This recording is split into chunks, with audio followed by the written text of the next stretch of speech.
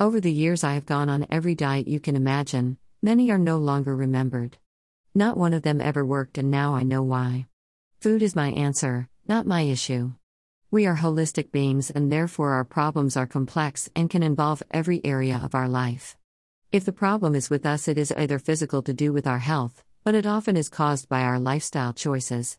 Many people are aware of this and choose to ignore the consequences, looking for something external to reason on why the issue exists. For those not aware, there is now a plethora of information available to highlight this fact. Some will research and find, others will keep their head firmly in the sand. These may sound like judgmental statements, but they are not. They are comments born from 50 years' experience. Until I started to face my real issues, my weight was only ever spiraling in the wrong direction. About 3 years ago, after 3 years of successfully losing a great deal of weight, it became very apparent to me that food had a different role in my life. Rather than one of fuel and nutrition, it became my answer to all my problems. I had previously lost 85 kilos through weight loss surgery but did not keep it off and regained around 60 kilos. This did not occur overnight, rather through years of choices that I continued to make as I matured into an adult. How and when did this all start, and when did it become my answer and my habit? Good questions, I'm glad you asked. Smile.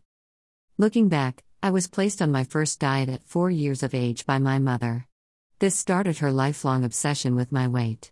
Looking back on this now, I'm currently 56, it is more feelings that I recall rather than memories, although there are some that will never leave me and it is like they happened yesterday. They say we do not really have memories but memories of memories that change over years.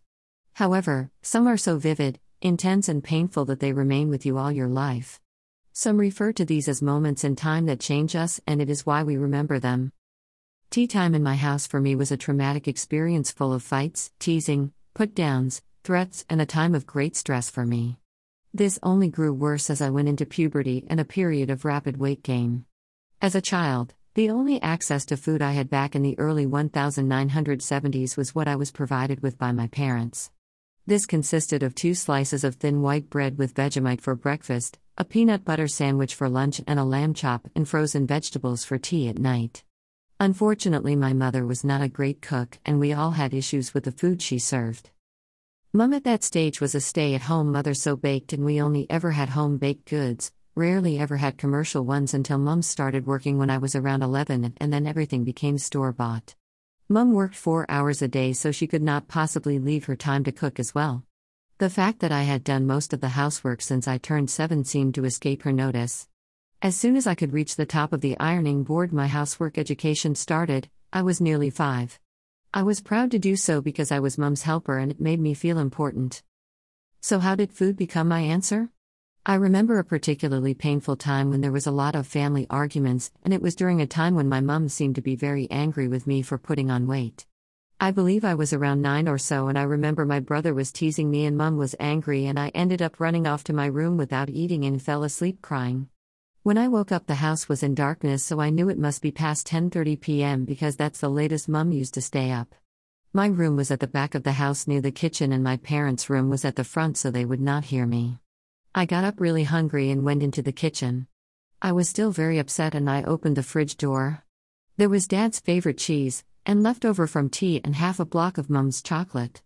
I ate the lot and it calmed me down and comforted me for a while. Then I would go back to bed and feel guilty and ashamed, something my mother taught me about at the age of 4 when a dress for a photo shoot didn't fit me and I was put on my first diet. Over the next few months, Mum and Dad seemed to be arguing more. Tea became a sort of hit and miss affair. Mum seemed to spend a lot of time talking to her cousin in whispers, and my auntie seemed to be there every day when we got home from school. Something started to bother me and the nightly raids to the kitchen continued. That's how food became my answer. It was there, it was available, and I was sneaking it, which gave me satisfaction and also gave me a rush.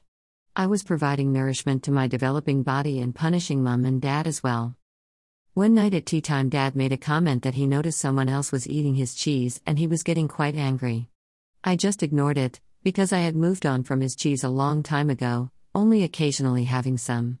He blamed me, but I just ignored it. I was enjoying having food to eat at tea time. I was to pay a physical price for that, which involved his belt. He was over 6 foot and a very big man, and that hurt. So with everything else I had to deal with, I now had just learned to fear my father. Turned out to be the first of many punishments. I think today if we had reported such behavior we probably would have become wards of the state. Something that surprised me was as we all got married, both my brother and sister had weight issues and became more obese than I ever was. When I used to mention this time to my sister, she said she did not recall it, and later she admitted she blocked it all out. Before passing, even her children started to have issues with obesity. As I aged and got married myself, food as my answer was well and truly ingrained, and the old habits of snacking late at night continued. There was no reason, I was not upset or in danger at that time, but the habit and the addiction to the comfort it provided continued. I did not know it at the time, but I was comforting the trauma I lived with from my childhood. I think I was dealing with post-traumatic stress from years of physical and emotional abuse. In those days, no one would listen to you even if you did say something was not right. Along with traumatizing me, though, my parents were building into me a strong determination to succeed, a type of resilience that a lot of people now admire and has seen me through some very difficult times. I did not realize this until a few years ago.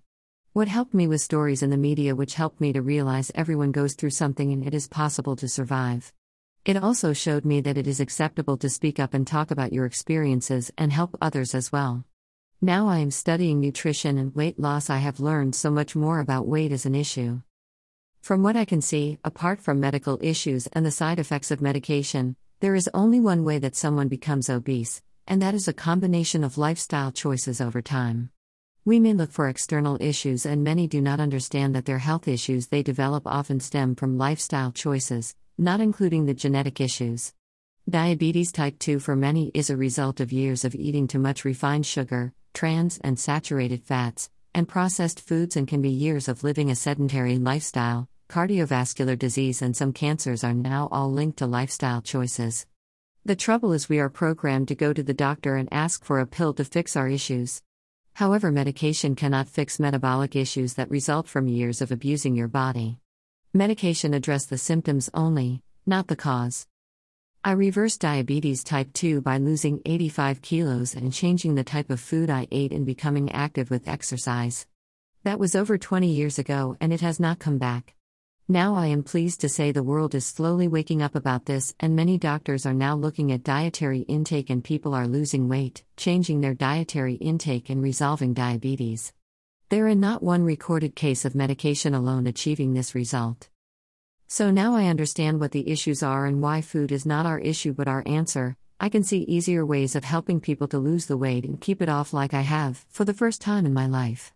I offer one-on-one coaching to address the issues, along with nutritional advice, and also have a free community so that you too can find the support you need for as long as you need it. No gimmicks, no special foods, no supplements, shakes or pills. If you are interested in finding out more, please contact me or click on this link.